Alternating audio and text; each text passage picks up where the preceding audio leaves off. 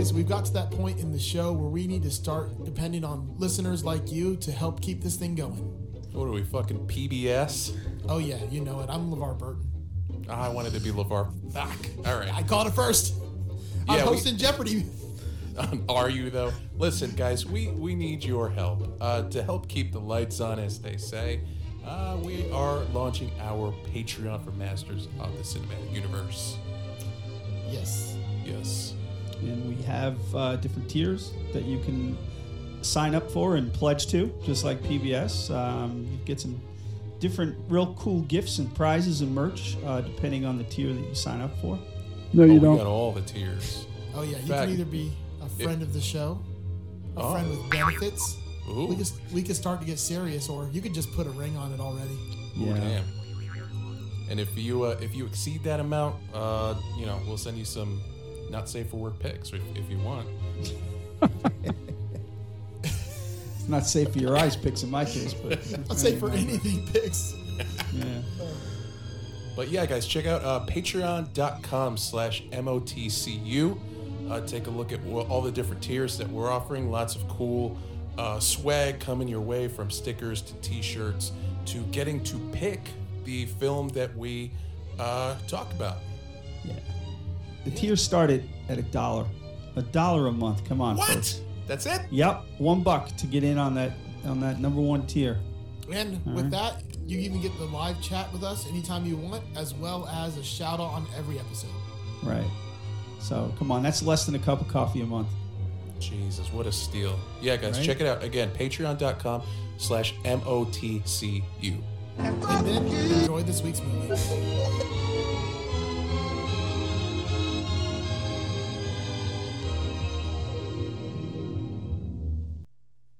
So we recorded that almost 2 years ago. How's that worked out for us? Well, come on, you cheapskates! Come on, get on in here. We do really probably need to As record Eric's a new one that's daughter not. calls you every week. That's you not 2.5 cheapskates. minutes Get long. on that shit. Come on, we need to grow that membership. All right. So we are back with part 2 of Edge of Tomorrow, aka Live, Die, Repeat, aka All You Need Is Kill. Best title ever. We're gonna dive right into it. Song. Was that? It's my favorite Beatles song. There you go. Yes, that was the part of the Beatles' Love Cirque du Soleil where we watched the performer fall for real. Shit, that's and scary. they had to bring out the curtains to surround the performer because they fell and hurt themselves, shit. and it was probably bloody because you could see them mopping shit up. No. And they were okay in the end. They were all right, but yeah, that was the All You Need Is Kill part of the show. It was great. There will be blood. Yes. So we learned about the Omega. We learned about what it does. We learned about why we need to kill it within this movie. Wait a second. Is this like a Christian metaphor? Because there's an alpha and an omega. Is this whole thing supposed to be a Christian movie? That's true. Yes, exactly. Oh, absolutely. Yeah. Metatron is narrating the whole thing. And he keeps coming back to life even though he dies. No. Yep. Shit. Yeah. Easter Sunday. Oh man, Just kidding. You had to ruin this movie, Doug. Sorry. With your bringing it back to the alpha, the omega, resurrections. That's very true. Hive mind mentalities. Yeah, all of it. It tracks. Just So, saying. Where's my applause button? Oh my god. It's true, man. The resurrection occurring through the blood sacrifice of another. Like Right? there's a lot going on here. Yeah. You're absolutely right. Never thought about it just now. It takes a Joe mind to figure this shit out. All right, so Rita begins to chain. Let's try it again. Rita begins to train Cage for combat. To mostly hilarious results. It's hysterical. At one point, he gets slammed by the training droid, and his comment is, "I think I broke something." And she's like, "What? My back. The only thing I can feel are my lips." And in order to reset the day, she's got to shoot him. Yep. So there are multiple resets where she just pulls out the gun and she shoots him. Rita lets Cage know that the only rule is that if injured, he has to die to reset the day. If he's wounded and receives blood, he loses the power and they're fucked. So anytime he gets hurt, he's got to die or it doesn't work. So the Very appropriate. Exactly. Game over. Next life. One life lost. So the training and reset montage continues. At one point, Cage, he suggests they try other options to transfer the power to Rita. And he sort of, he drops that sexual innuendo thing. And she's like, she just flat out says, he goes, we should really try harder. And he starts gyrating. And she's like, you mean sex? Tried it. Doesn't work. And he's like, did you try it multiple times? He just wants out. At this point, he still just wants out. Have you tried it in the ass? If you save the world, we can do it in the asshole. Yeah. So he still has zero confidence in himself. That's the thing. He has no confidence in his ability to do this. So because of all these repeated resets, Cage finally starts seeing the Omega vision that Carter talked about. He envisions the Omega at a dam in the German mountains. He sees a dam, he sees mountains, he sees German writing on the wall. So they've kind of figured out, at least narrowed down the geographical location as to where the Omega is. Next scene, Cage is trying to sneak off the base where he is confronted by Skinner and Kimmel, two of the members of J Squad. I forgot to touch on it earlier. We learned during the initial assaults on the beach that Kimmel, he likes to assault the beach al natural. So he wears no clothes when he puts on the exoskeleton. And I just think that's beautiful. I think so too. I like that. He's this big, chubby dude like me. Gives no fucks.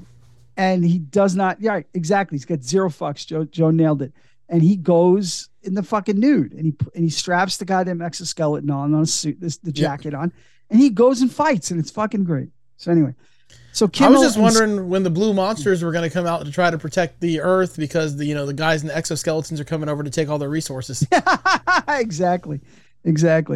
So anyway, yeah. So they confront him, but it doesn't go well because Cage has lived this version of the day countless times.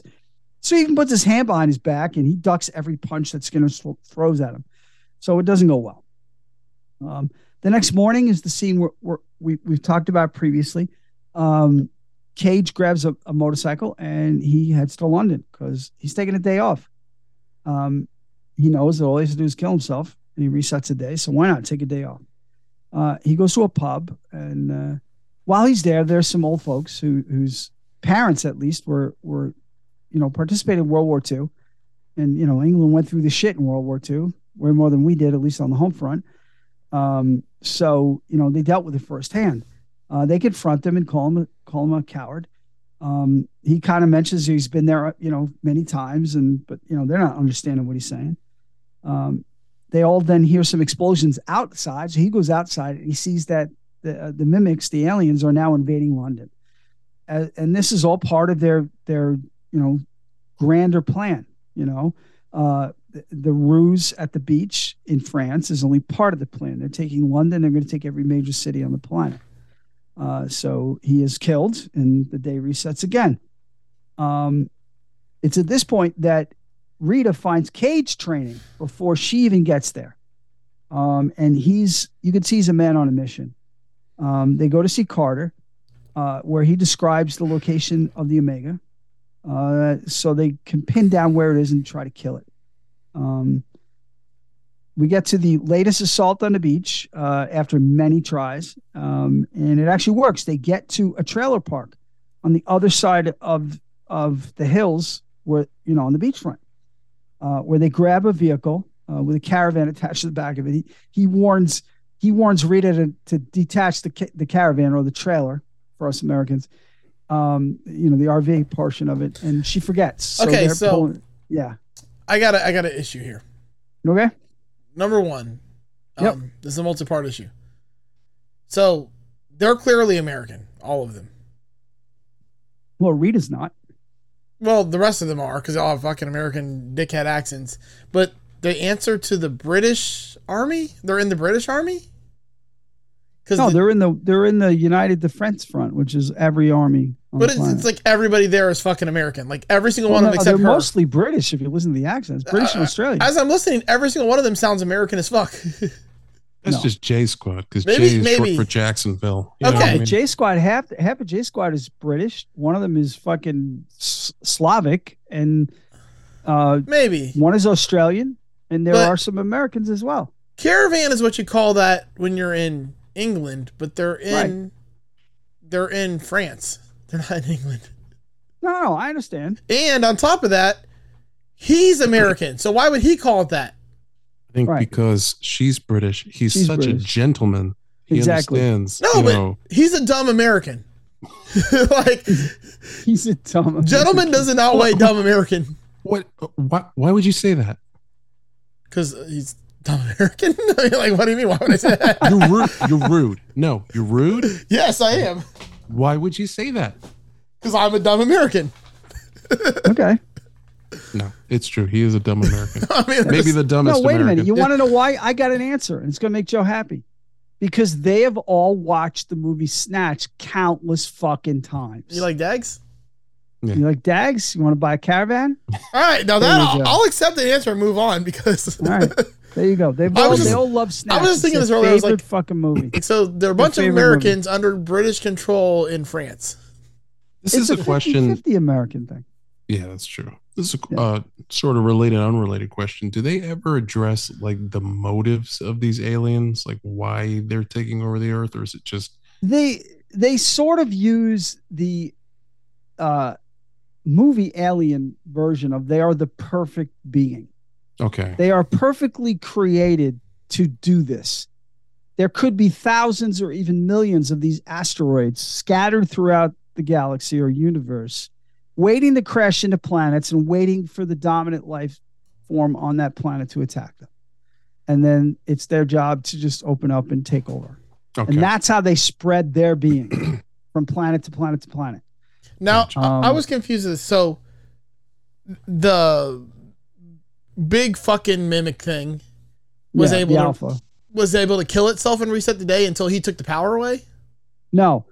So what it is and it's cool because it's interesting that, and I don't remember the phrasing, but in the trivia I looked it up. So Carter earlier mentions that the mimics are much more rare than basically the worker bees. Like, so the mimic is like a drone or whatever the next level up of a bee is, right? And that they are basically one in every 1.618 million mimics. So that tells you how many fucking aliens are on the planet. The cool thing about that is that's a nod, and I don't know anything about this other than what I read in the trivia. There's something called the golden parable, the golden formula, whatever. And it repeats itself in nature a whole shitload of time. Like that one in 1.618. Like it's a meaningful number as far as when things repeat, whether mathematically or within nature.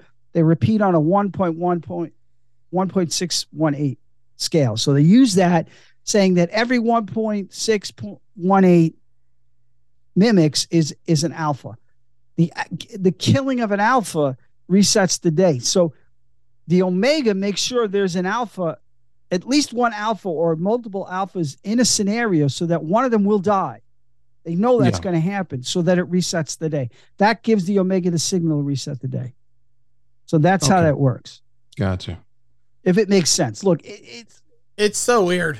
It's got holes the size of fucking, the Grand Canyon in it. I admit that. How many holes do you have? 7. Yeah, that's right. 1, 2, 3. He's counting. He stops and he counts. He fucking counts. He goes, he's right. The whole thing was like my favorite creature at the very end of the movie when he gets holes. I laughed out loud. I laughed out loud at that. That was my daughter's favorite line in the whole movie. Oh, absolutely. Yeah, because it's so it's universal. It's young, it's old, it's fucking funny. It's holes.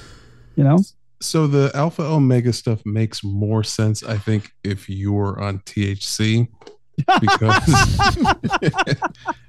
it's making less sense to me now, and I'm just drinking a LaCroix. So I think a rewatch, with a little THC, I'll understand all the mechanisms. Or if you read the Bible first, and you'll understand it's the Alpha and the Omega and the Holy Trinity, because there's a the Holy Ghost and all that stuff.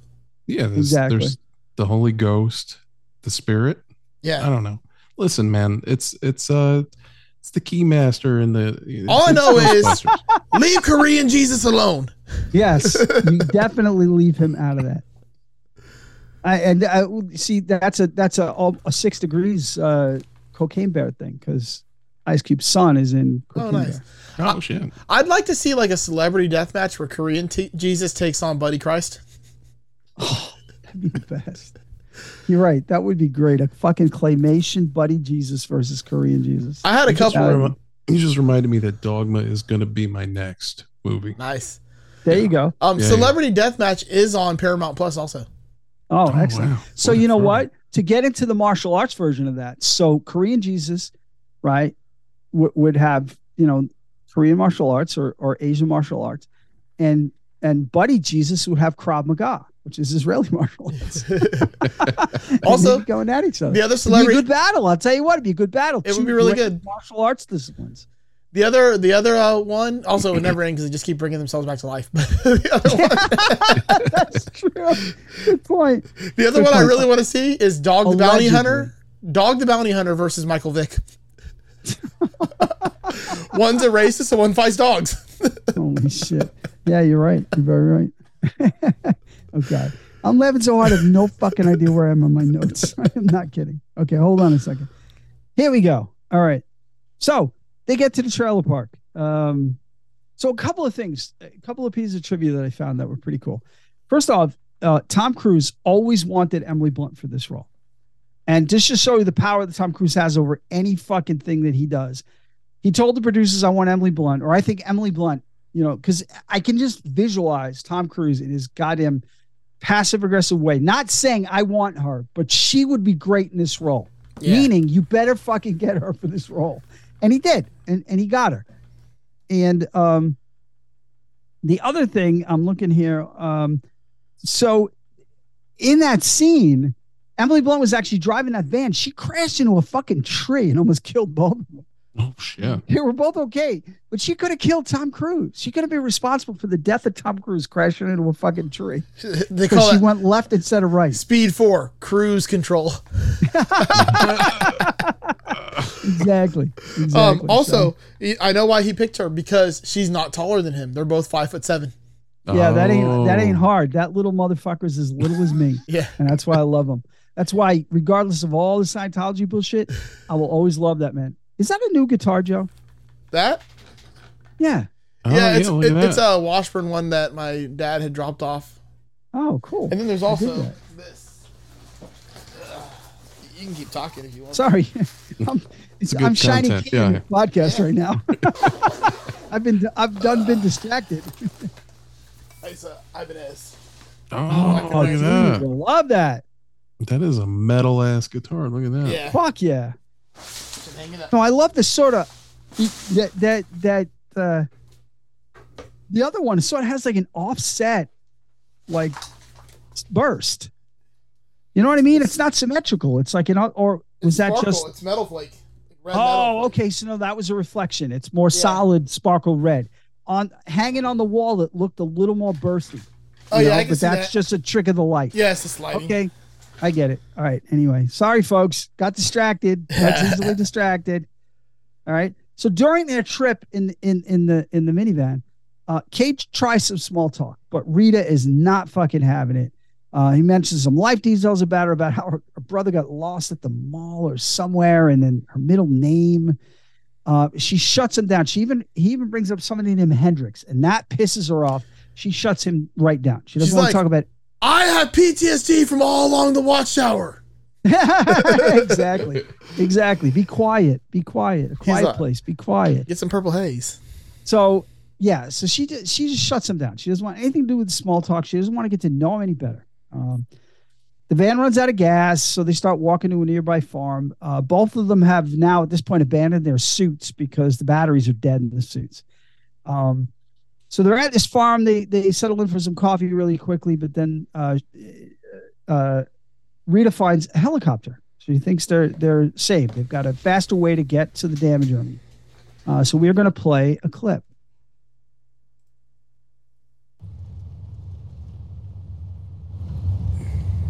Find your brother in the arcade, by the way. Well, maybe I made it all up just to keep you quiet. But you do talk to me.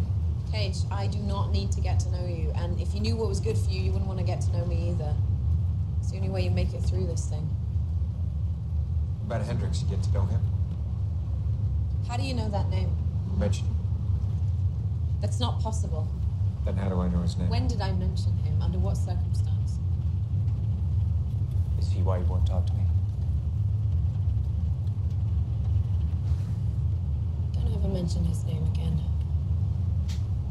Why are you? He's dead.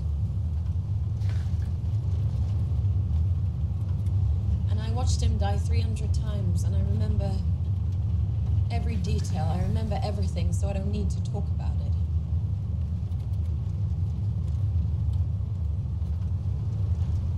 So? It's just war.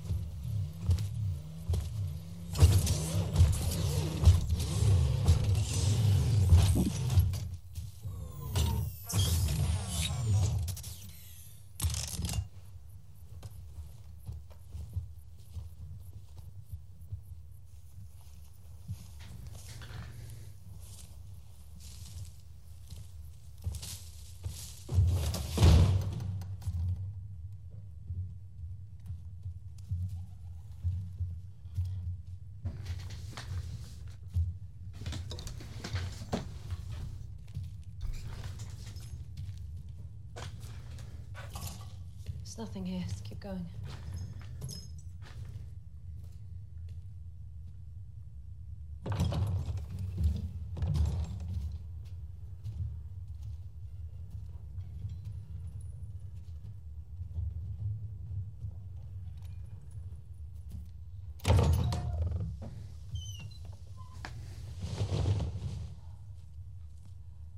We have to find the keys.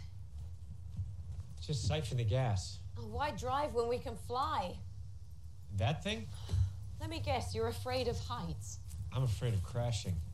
I'm not at all ashamed to admit it. You'll be fine, Cage. You'll learn. Oh. What is it? It's nothing. I'm fine. What is it? It's nothing. Rita. Let me see.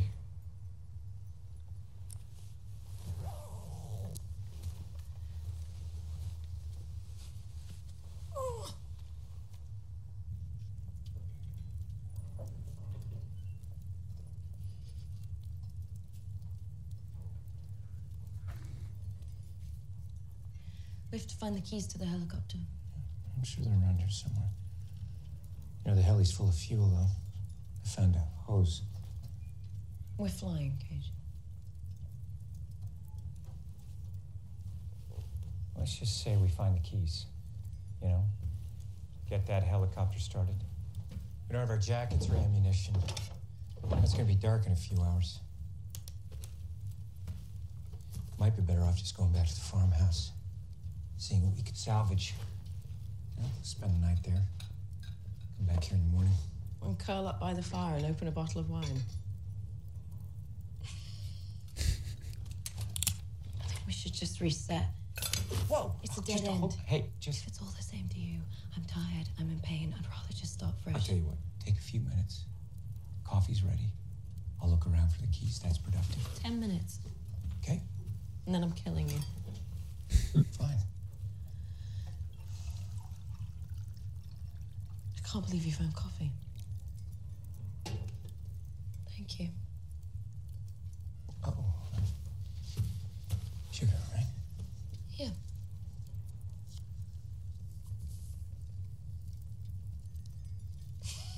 Thank you. No, hold on. 3. You like 3.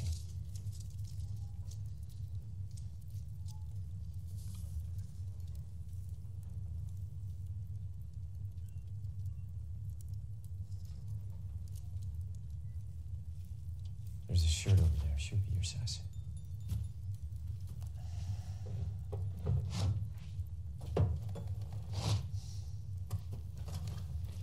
How many times have we been here?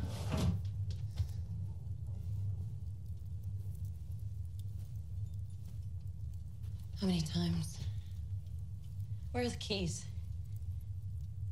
Where are the goddamn keys? You can fly it, can't you? No. Well, yes. I mean, I can take off. I'm still working on my landings. What are we still doing here? You're wasting time. Rita, if you start that engine, you die. This is as far as you go. No matter what I do. This is as far as you ever make it.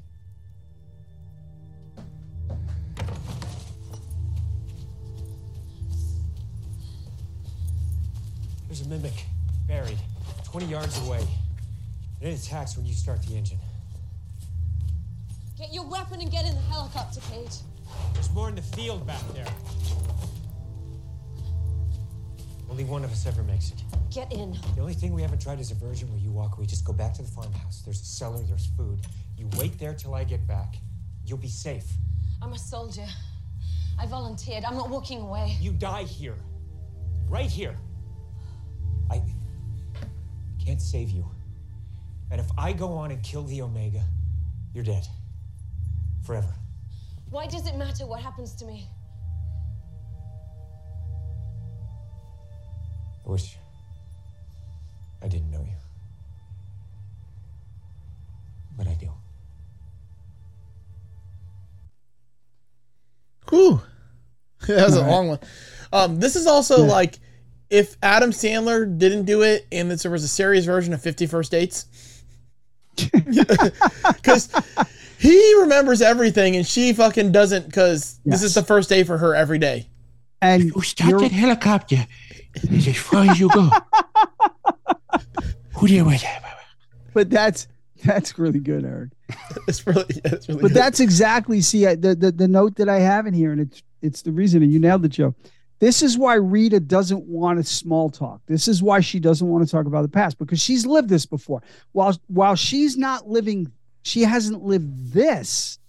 She's experienced what he's experiencing, and she doesn't want to put him through that. She wants him to not get attached to her. He's caught feelings. Oh, yeah. For her, because he knows what's going to happen. And it's affecting the mission, and she knows that. It's making him make decisions that might not be practical and smart for the mission. And she doesn't want that to happen. She knows it can't happen if they're going to save the world. So it's frustrating for her. So in this case, everything that he said obviously comes true because he's been there before. She goes out and starts the helicopter. The mimic comes. It causes the helicopter to crash. Cage kills that mimic, but then more mimics come and kill him, and the day is reset yet again. So he was right, but there's nothing he can do about it.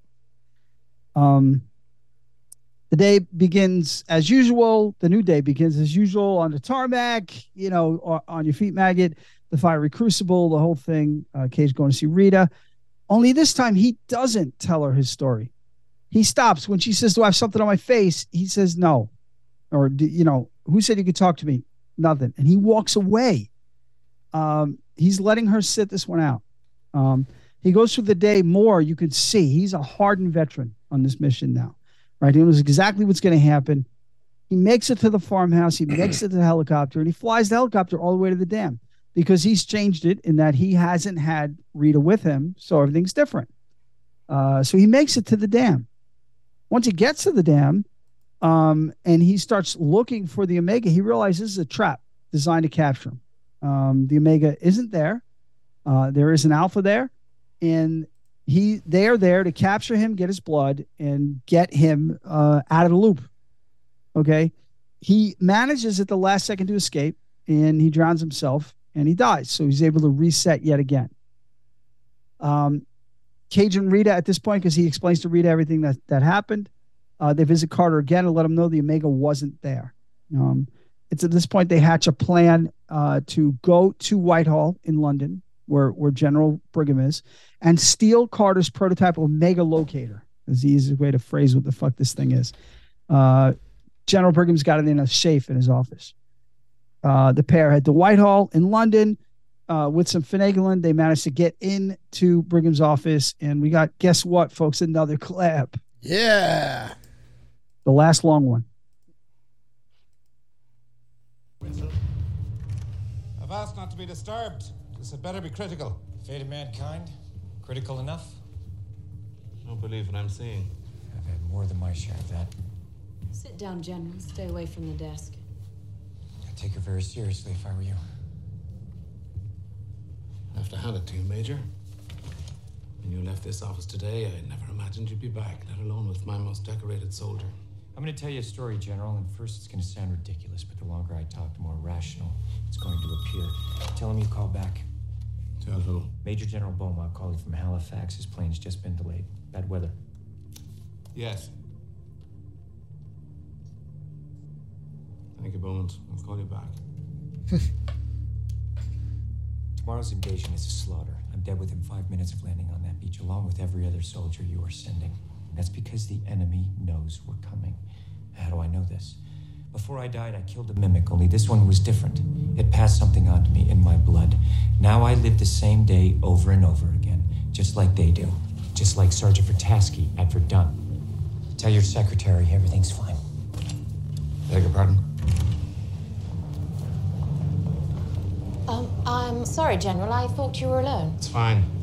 She typed up those orders for you to authorize, but she left out the ones referring to the fuel dump at Greenwich. Your name is Iris. Your birthday is September 17th. The General quietly pulled some strings, stationed your only son in Australia as far from the war as possible. Tell the General his dinner's just been canceled. A call came in just now. Your dinner was cancelled. You forgot the fuel dump. Thank you, Iris. That'll be all.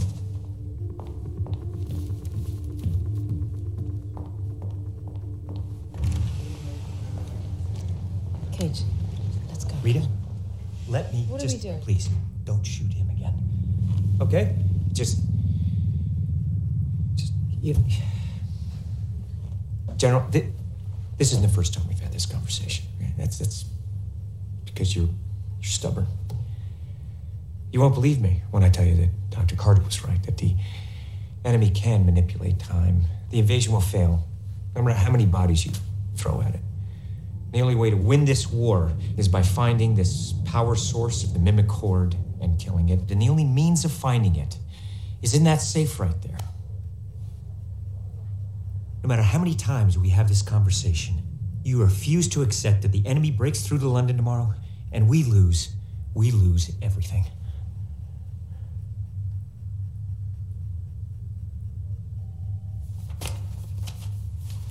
Let's say for one moment that I can't rationally explain your impressive parlor tricks. Dr. Carter told me this device requires a live mimic to work. What use is it to you? That's my concern. On the contrary, according to you, this concerns the whole world.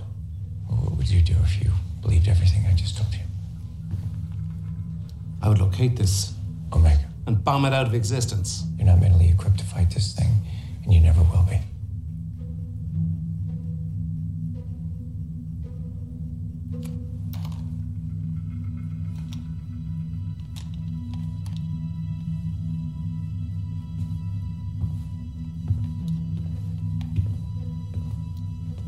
What do we do now? I don't know. We've never gotten this far.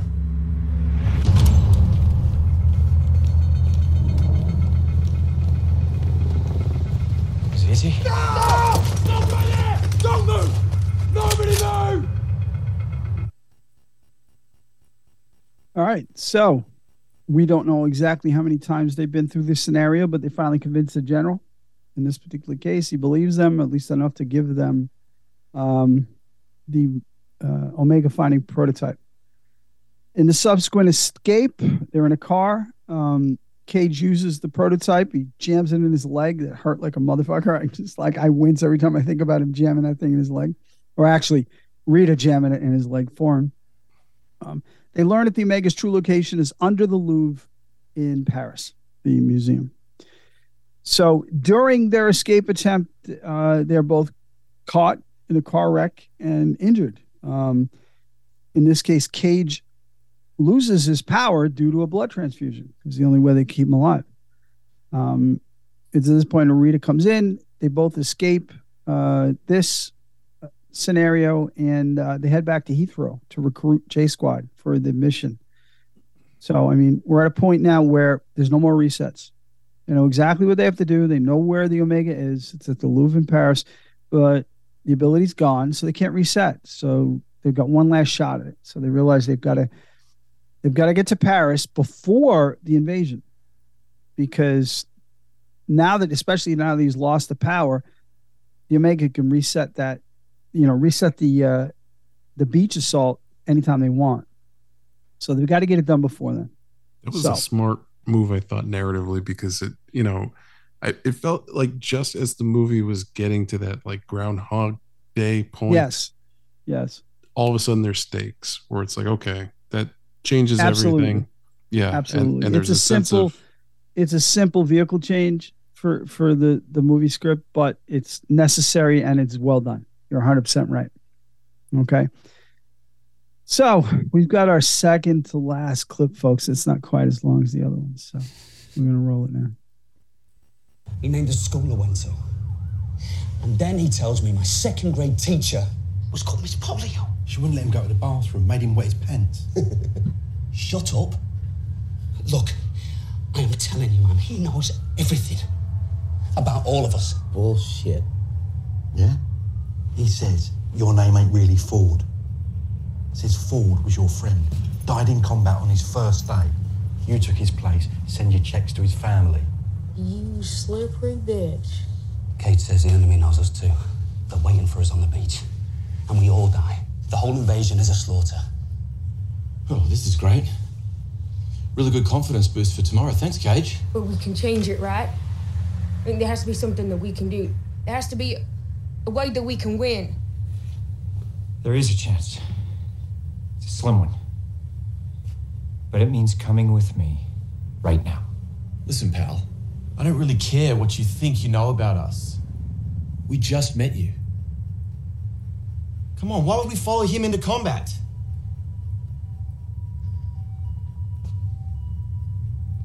I don't expect you to follow me. I expect you to follow her. That's the Full Metal J Squad. This is Rita Vitaski, otherwise known as... Yeah. The Angel of Verdun.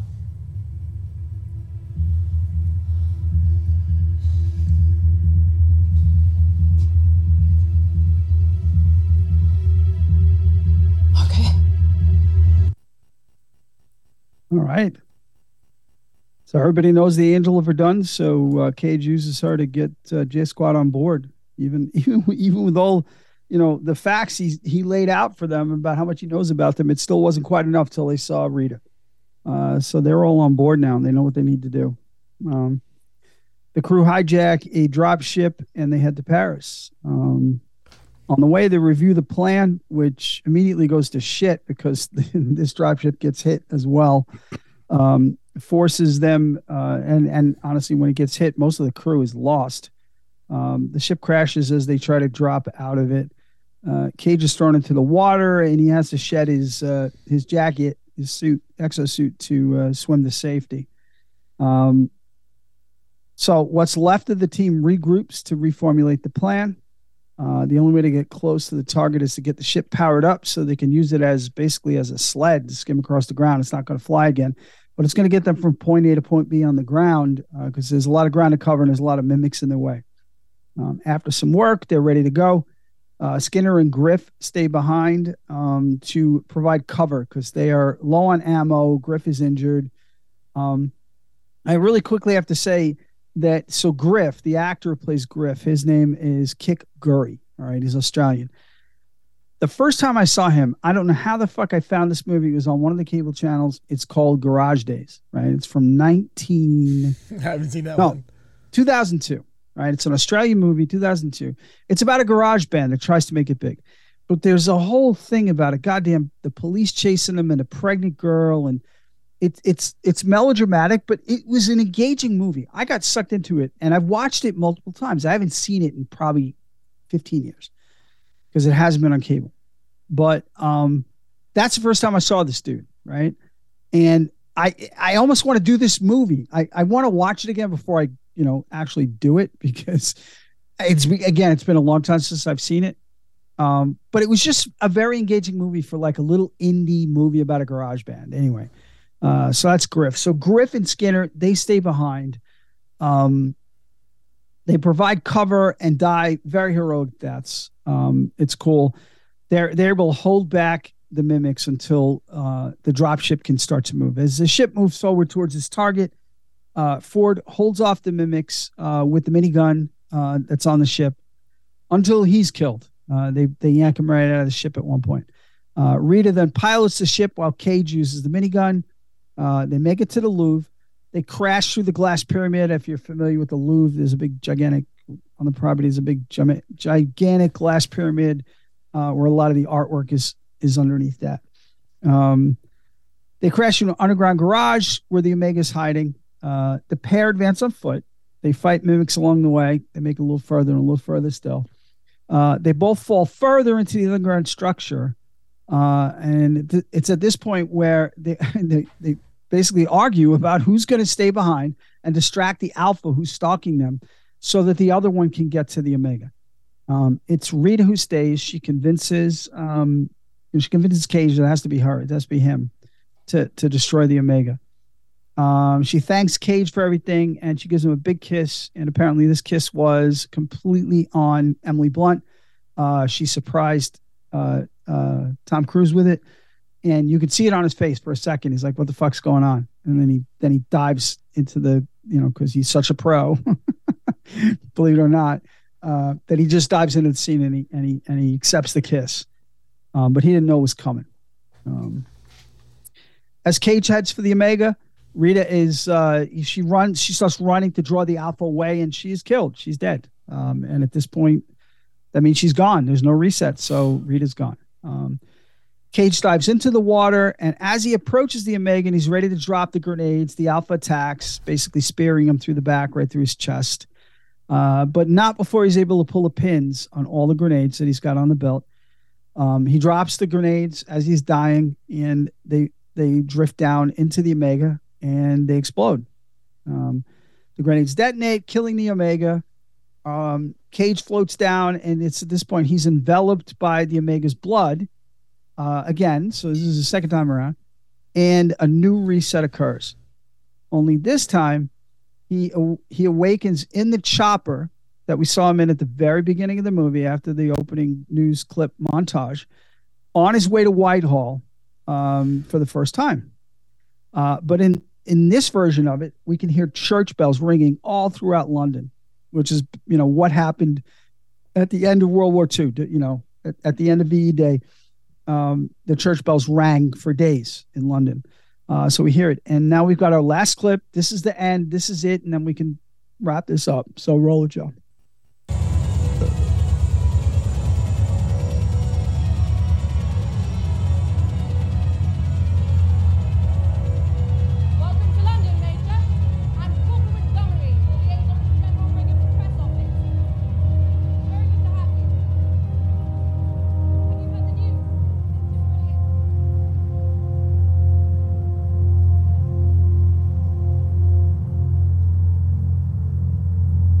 Just before sunrise this morning, a large surge of energy was detected in Paris. We do not know exactly what this signifies, but the result appears to be a total collapse of the enemy's capacity to fight. Russian and Chinese troops are now moving across Europe without resistance. Tomorrow, we advance on the Western Front. We believe we are marching to claim a victory for ourselves, for our loved ones, for our countrymen, for the entire human race. What are you? Stand up! I'm a warrior! What do warriors do? Kill! What are you gonna do? Kill! You have not been in 20 battles, Ford. I have too. You're gonna dump your load the second we hit the beach tomorrow, Ford. How about you two go get yourselves a nice hot cup of shut the hell up? You funny, girl, but I bet you I set some kind of record tomorrow. Fastest time running backwards, Ford. Slipping in your own shit.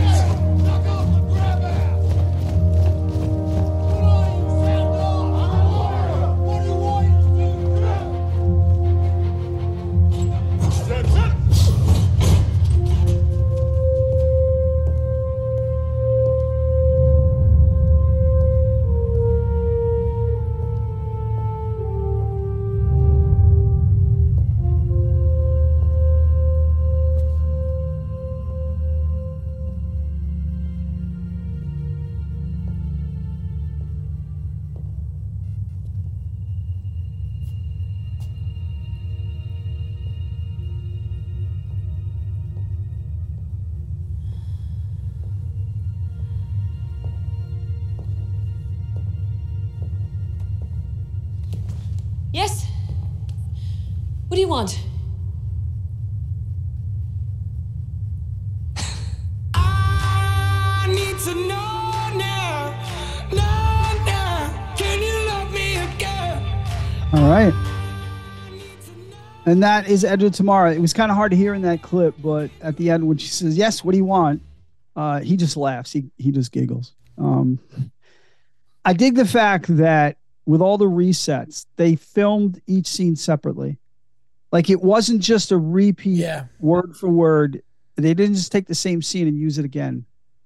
They reshot every scene. And the director, Doug Liman, said he loved that opportunity to just reshoot the shit just so he could get it right. You know, so everything was just a little bit different, even when they're doing their PT and you can both drink a cup of shut the hell up. You know, Grimes says it differently because she's the actor is saying it for the 100th fucking time, however many times they shot all these scenes. So I did dig that. So that's one of the reasons I like this movie is because there's definitely some thought into the pacing and the story structure and everything. So it's well thought out. So that means a lot to me, you know? Well, anyway, I'll get into that now with the ratings, but you know, that's the movie. A question I always had is like, how did they determine when the reset moment was going to be? Like, why is it that moment? No, that's true. I mean, that's definitely, I don't know that I'd call it an absolute whole, but I agree, Joe. It's like, what determines that? Like, what determined that the final reset was him in the helicopter? Yeah. I kind of understand it. And in a reset, wouldn't the thing come back to life? It'd still be fucking there. Like, well, no, exactly. I mean, but that's the thing with there are holes in every time travel movie ever made. Yeah, but that's a big one. But I get it. No. I'm not saying that. I agree. This movie's got holes in it. It's not a perfect movie. Now, see, again, I kind of like that it's, regimented that way. There's that book 11/22/63, that Stephen King book. Oh, yeah. About trying to stop the JFK assassination. The cool thing about that time travel was you couldn't control where or when you went, but it was the same time every time you walked through the portal. Right. So exactly. Just, that exactly. There was no explanation as to why. You went back 3 years before 3 years before the actual assassination. So you had to live. This movie, you live a couple of days or a day. That show and that book and then the subsequent series, you had to 3 years before you got to that point again and redo it. So, yes, there's holes. And I get it, Joe, because I agree with you. It's not a perfect movie. I'm just curious. I'm not like complaining about it. No, I get it. I'm just curious, it's something that I think about. Again, especially the last reset. It's It's plot convenient. And that bothers me. Plot convenient. Also, I don't like that it has a happy ending. You don't like it? No, I'd rather have the sacrifices have meant something, because they don't mean anything now because they just took all of that away by giving it a happy ending.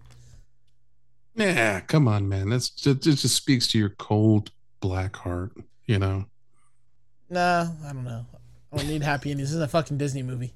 And if it was, somebody would have died in the very beginning of it. That's true. I like the happy ending, man. I don't know. It feels earned. You know what I mean? This man died 400 times. Let him, let him have his moment in the sun.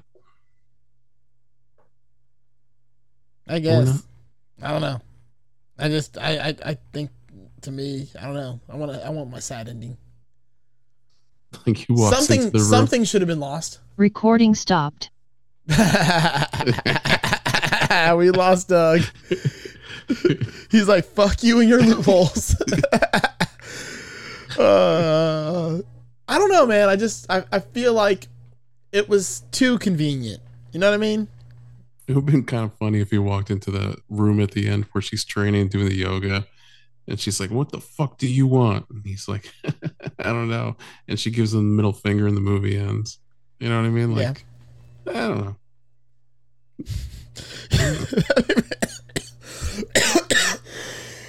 That would be pretty good. But like it did seem to learn all of the right lessons from Groundhog Day in like the same scene, filmed different ways, and you know, lines to, you know, Ned Ryerson. Like, I always think of that scene, having watched it like 4 or 5 times consecutively, and you know, Ned the Head and shit. Like, he punches him one time. Like, oh, that's a good one. I don't know. Like, I don't know how I would end it, but I'd. First of all, like, the reset point thing just keeps fucking with me because I'm like, why is this why did it go? Like, is it because he killed a bigger thing? He went further back, but yeah, I think because he killed another one and the blood thing happened again. So essentially, he went from having that power to not having it to then having it again. Maybe it's the amount of blood you're exposed to. Maybe it's how long determines at what point, you know, you wake. I mean, you could do a lot of retconning about like how the mechanics of that work. But at least it wasn't inconsistent. You know what I mean? Yeah, I could. Yeah, I like the whole movie. Like, I was okay with it starting at the point, but then when we went back to this scene, also like the aliens wouldn't be dead if they reset. They're fucking there. Like, that should have been like the thing. Like, the thing's like, I'm gonna kill myself so I can reset, and the movie should have ended with like. So, here's how I would have done it. Maybe. So, the alien sacrificed itself, knowing it would reset and it would get a second chance to protect itself. So like he'd go back and then like the aliens would still be there and he'd be like, and like it would just leave it on that note, like very ambiguous. Like, what do we do? Like, we're fucked. Like, I don't dislike that. You know, it's very Twilight Zone. Like you think you got the happy ending and then you realize that you don't. Yeah, I dig that. Yeah, it just came out of nowhere. Or like they have the happy ending. They're like doing the church bells and all of a sudden like in Tokyo, like a fucking like monster thing comes out of the ground or something. Not like in another part of the world. And it's like, nope, you didn't beat it. I could dig that. Yeah. Maybe you're making me a pessimist. I think that's what's really going on. Yeah, that's the point. Yeah, I like it. I can feel it. I don't know. I did. The movie was enjoyable. I'm saving most of this for ratings. We're really just talking to kill time until Doug gets back. This is a peek behind the curtain. We had some technical difficulties. So we record this in Zoom, and just so we can see each other's faces. Pretty much. And I noticed that Doug wasn't responding for a minute, and I was kind of waiting for him to jump in, and then he just disappeared, and it said the recording had stopped. So he's trying to make his way back in. But yeah, man, like this, when he comes back, we'll really dig into it. I think this was a good movie. I think this is probably a better movie than I remembered it. Because like the fucking marketing for this movie sucked. Like they didn't know what to do with it. And I remember that whole thing about like the movie title changing names a bunch of times. Like that was super confusing. You know, it was super weird. I don't know. Yeah, but it should have stuck with the damn original name, Kill, just Kill or some shit like that. Live, Laugh, Love. Hobby Lobby Cow.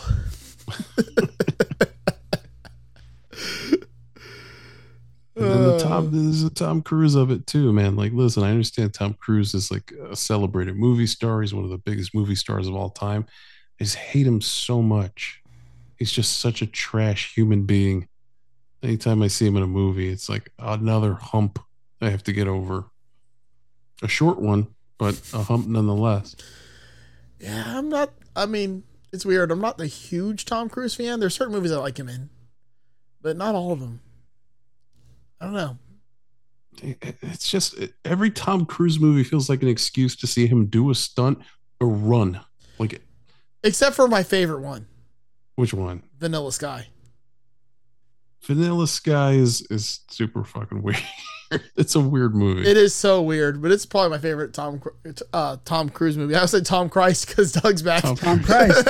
Tom Christ. I'm so sorry, man. No, it's all good, man. You're just saying that, Tom Cruise movies feel like an exercise in watching a man run really fast a lot of the time. Also, while you were gone, I explained my ideal ending to this movie to Eric. Okay. Which is just that in the ultimate act of pessimism, you think that they won, and it turns out that the alien was also able to reset. Well, guess what? That was the original ending of this fucking movie. Joe's right. That's how it should have been. Like, so when he killed himself, the alien shot that way. The alien sacrificed itself knowing that it could come back anyways. Yes, the original ending of the movie was that, but it didn't test well. Well, okay. It would have been way better because I don't need a fucking happy storybook ending. No, I like and that's just us. That's just personal choice. Like I dig the happy ending, but I understand where you're coming from. Because there are certain movies that I like the kind of ending you're talking about, Joe. So I agree. Yeah. Listen, we're wasting this conversation. That's true. That's true. We got something we got to do here. I mean, I obviously lost my. Well, no, it's actually converting what it recorded already. But I will hit record again just so I have it. Recording in progress. And you're gonna have to just do a little bit of creative editing. Or I'm just gonna leave all this in because I don't fucking care. Yeah. Well, I know where I left off, so.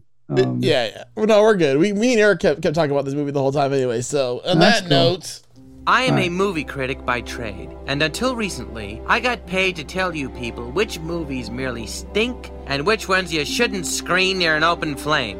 Well, I'm putting the burden of lousy movies back on you. It's very simple. If you stop going to bad movies, they'll stop making bad movies. If the movie used to be a TV show, just don't go. After Roman numeral 2, give it a rest. If it's a remake of a classic, rent the classic. Tell them you want stories about people, not $100 million of stunts and explosives. People, it's up to you. If the movie stinks, just don't go. If the movie stinks, just don't go. You love me. You really love me. It stinks. It stinks. It stinks. Are you not entertained? Are you not entertained? I was entertained. All right. So, the internet sucks. Now we know. Comcast sucks. They can suck my dick. But we're back. So, listen, we're going to start with Joe. Joe, I want to know how you feel about this. What do you got? All right. So, I did not see this movie before this. I figured out like instantly what the hell was going on. Like when he like opened back, I'm like, okay, this is gonna be another one of these like repeat movies where he's basically Groundhog's Day, military, 51st Dates, all these things over and over again. And then he has to figure out some kind of lesson in order to beat the thing. And he's gonna video game style this, like just keep losing lives, and then figure out like how the cheat code and that kind of stuff. And yeah, I mean, it's a cool concept. I get it. It's been done before in different ways, but it was executed well. I didn't like the weird aliens. I wish they had penises on them somehow, but other than that, or they were mimes because they were in France. Loophole, like the ending. I didn't like the ending at all. It felt too like happy. Okay. And I don't know. I got it like the first time through. Like I watched it and I fully understood it like instantly. It wasn't like something like I might have missed some nuances here. No, like it was as straightforward of a movie as you can get. Yes, it definitely is. I 100% agree with you. I'll probably never watch it again just because I got it already. Like I watched it and I did enjoy it, but it's not something I'd want to rewatch. So yep. It's good, but also like it's just I didn't dislike it and I don't love it. Yeah. I'm like somewhere in the middle on it. I'll probably go somewhere around a 3 because of that. Give it like a middle score. Yeah, 3.0. I get it. All right. So Eric, what do you got? I saw this movie at some point in the past. I don't know if it was right around when it came out or not, because I remember the marketing being super fucky and the title changes and like, all of that stuff. Like I have a vague memory of like, this was not not marketed super well. No, they dropped the ball big time on this. Yeah. With that said, it's a solid sci-fi movie. I dug it then, and I dug it now. It's like Joe said, it's very well done.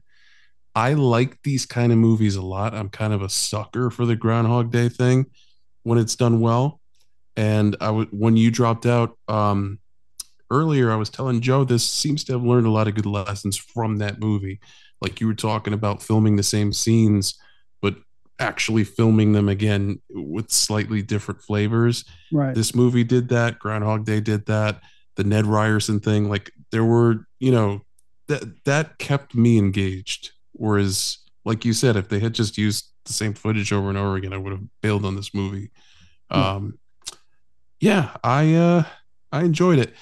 For me, it's the Tom Cruise thing. It's a hurdle.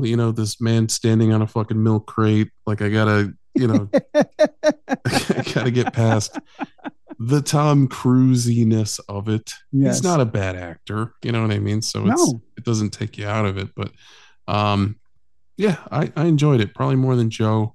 The ending doesn't make sense. Yeah, exactly. Mm-hmm. Like it was convenient. There's no question. From a logical like story perspective, but it's feel good. You know what I mean? So I'd give it a 3.3 out of 5. Okay. All right. That makes sense. I completely embrace and agree what you both said. Joe, I get it. I do. And I know where you're coming from with it. This isn't a movie that it's not one of those when it's on, I watch it movies. It's funny because I hadn't seen it in a long time and it popped on or it popped in my head. I don't remember how it happened, but it popped in my head and it might've been on my list of the 50 movies I want to do list, So I watched it because I think it's on Amazon or whatever it's on. And I said, all right, I want to do this movie because as Eric said, it was very poorly marketed. The name changes, everything fucked it all up. It was not a success in the theaters, but I think it's underrated in that sense. I think it's a solidly done science fiction movie. It's not the best movie. It's not the worst movie. There's a lot of convenient plot turns, which again, can really piss me off. It didn't quite piss me off in this case, but it can. So, I mean, this is in the end, just let's move on here. It's a 3.7 for me. We're all trying to bring movies, we've all mostly brought movies that we either really love or really hate. Yeah. So this is sort of a middling movie for me. Yeah. I dig it. Same thing. I feel in the middle with it. It's well done. I like the ideas. The ending for me also, I agree with both of you. It could have been done differently. I might not have gone completely pessimistic like Joe, but I wouldn't have minded if they all died to save the world. Yeah. Yeah. I kind of dig sacrifice that sacrifice. Exactly, Joe. You're right. Or like either that, or like I said, cool. The whole thing was like for nothing and like they still have the problem. Yeah. But it's convenient. I think they leaned heavily on the test audience scores to change the ending, so we'd be happy. Yeah, but I mean, and I think just because Justin Bieber has double platinum albums doesn't make him good. Yeah, no, that's very true. That just means there's a lot of dumb people on the planet. Yeah. Remember, person is smart, but people are dumb. In the famous words of Immortal Technique, going platinum has nothing to do with luck. It just means that there's a million people stupid as fuck. Exactly. And that's very, very true. That's 100% true. So I just, there's a lot I dig about the movie. There's a lot of issues I have. Not issues.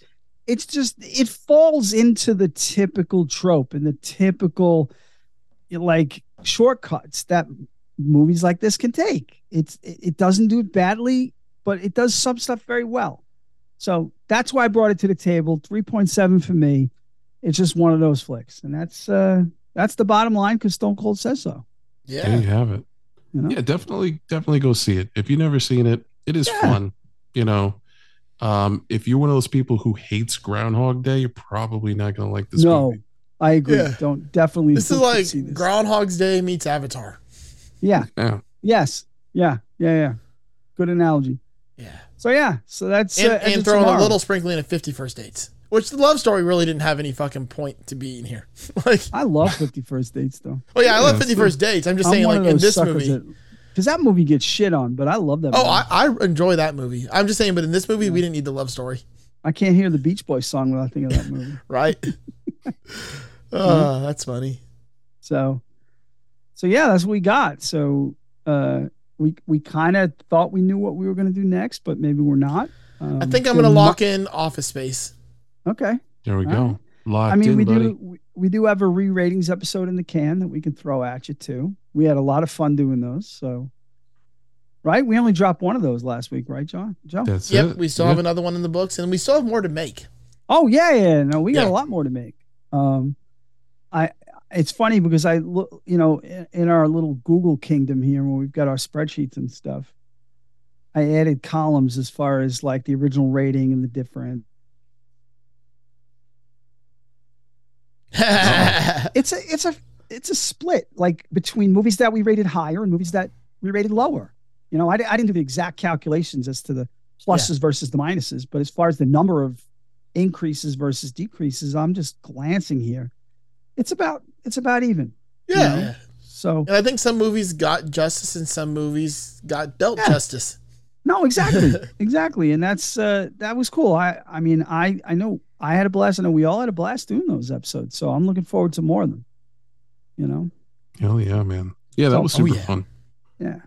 And before we go, the last thing I'll say is that I realized, especially with the re-rating episodes, that there's a lot of movies that I've always talked about being on my watch whenever it's on list, right? A lot of the movies that I've done and that we've done have fallen off that list just because I immersed myself so deeply in preparing for the movie that I didn't want to see it again. Like movies like Tombstone. Like I would watch Tombstone wherever it's on. I haven't seen it probably since we did it. And that's almost 2 years ago. And Ocean's 11 is actually a movie that I still watch when it's on. But like even Almost Famous, we did that not that long ago, but I haven't watched it since, where I used to watch it all the time. I got to get back into it. It's funny now that you bring that up. I think that happens to me too, because when we prepare for this show, it's almost like you're doing a dissertation on this, this 2 hours of film. And when you do the prep, you're watching it in a completely different context than for enjoyment.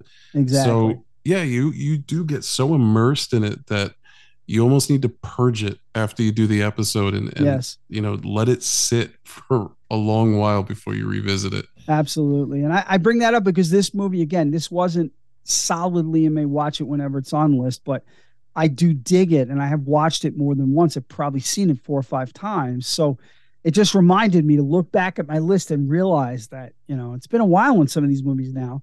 So I got to change that. I got to become a fan again. I got to remove the critical thinking from it and just become a fan again, So anyway, that's all I got. All right. We got some people to thank. Yeah, we do. Oh, crap, that list. I don't even have it out. Sorry, guys. I love you all, but I didn't have it ready. I have it ready now. All right. So, yes, during the break between parts 1 and 2, we talked about our Patreon, and we've got some people who do give us money every month. They do contribute to the show on a monetary level, and we love them for it. These are our favorite patron members. We're going to start off with Hannah Christ. And we've got Peter Bianco from the Tone Jerks, the Second Button Podcast, and the Off the Rails Podcast, Brian Gower. Our co-host on the JSM Podcast, Just Surprise Me, and the co-host of the Sharing Maps Podcast, Will Lehue. From the Like My Pedals Podcast, the Texas State Boggle Champs Podcast, and the Texas Size 10-4 Podcast, Tony DeGraw. From the great state of Tennessee, Mr. Michael McVeigh. Mr. Adam El Sayed. Michael Van Zant. And last but definitely not least, Mr. G. Rection. Thank you, Mr. Rection. And listen, think about it. For $1 a month, you could give us a silly name to read, and I'll read it with care, feeling, and meaning and love every friggin' episode. You want to come up with a fake name that's funny? Do it. Bring it on. I think I might just Patreon ourselves just to make some fake names for you to say. I'll read it. I'll read it with love. So that's it. So anyway, we've got a message from Eric's daughter. Visit patreon.com/MOTCU to support the show, you cheapskate. All right. Get on the train. Get on the train, folks. We would also like to thank. It really does, man. Like, you look at that list of people, and it's just a small group of loyal, lovely people that we super, super appreciate, man. Like, it means a whole lot. It does. Again, we've been doing this podcast for over 2 years. It's mind blowing to me, not only that these people still give us money every month, that they listen, even just getting the download numbers from Joe. And I know we've changed platforms, so, those numbers, they kind of jump around a bit, and we're trying to gain back some of that traction, but it's wild, man. It's mind blowing knowing how many of you guys listen. So, we need to thank show sponsor Mo DeWitt, Mo DeWitt Law, justcallmo.com. If you are injured on the go, just call Mo. If you get bled on by some sort of blue matrix creature causing you to relive the same day over and over again and die in different and terrifying ways, those injuries, that's trauma, man. Call Mo. He'll help you sort that shit out. Maybe you can sue the Alpha, you can sue the Omega, you can sue the Keymaster, sue Rick Moranis. Somebody's got to pay. Again, justcallmo.com. Check out the website. Free stuff, cheap stuff, kitschy stuff. He's the coolest attorney in town. Just call Mo. And with that, there's just one last thing for us to do. Lights. Camera. Fuck off. Hey, maggot. Lights. Camera. Fuck off. This episode of Masters of the Cinematic Universe is brought to you by Mo DeWitt and DeWitt Law Firm. Maybe you get in an accident chasing down a homicidal liquid metal machine from the future, or a time-traveling car sends you skidding into a truck full of manure. Perhaps a homicidal child cracks your skull open with a paint can this holiday season. Mo understands that every case is unique. If you're injured on the go, just call Mo.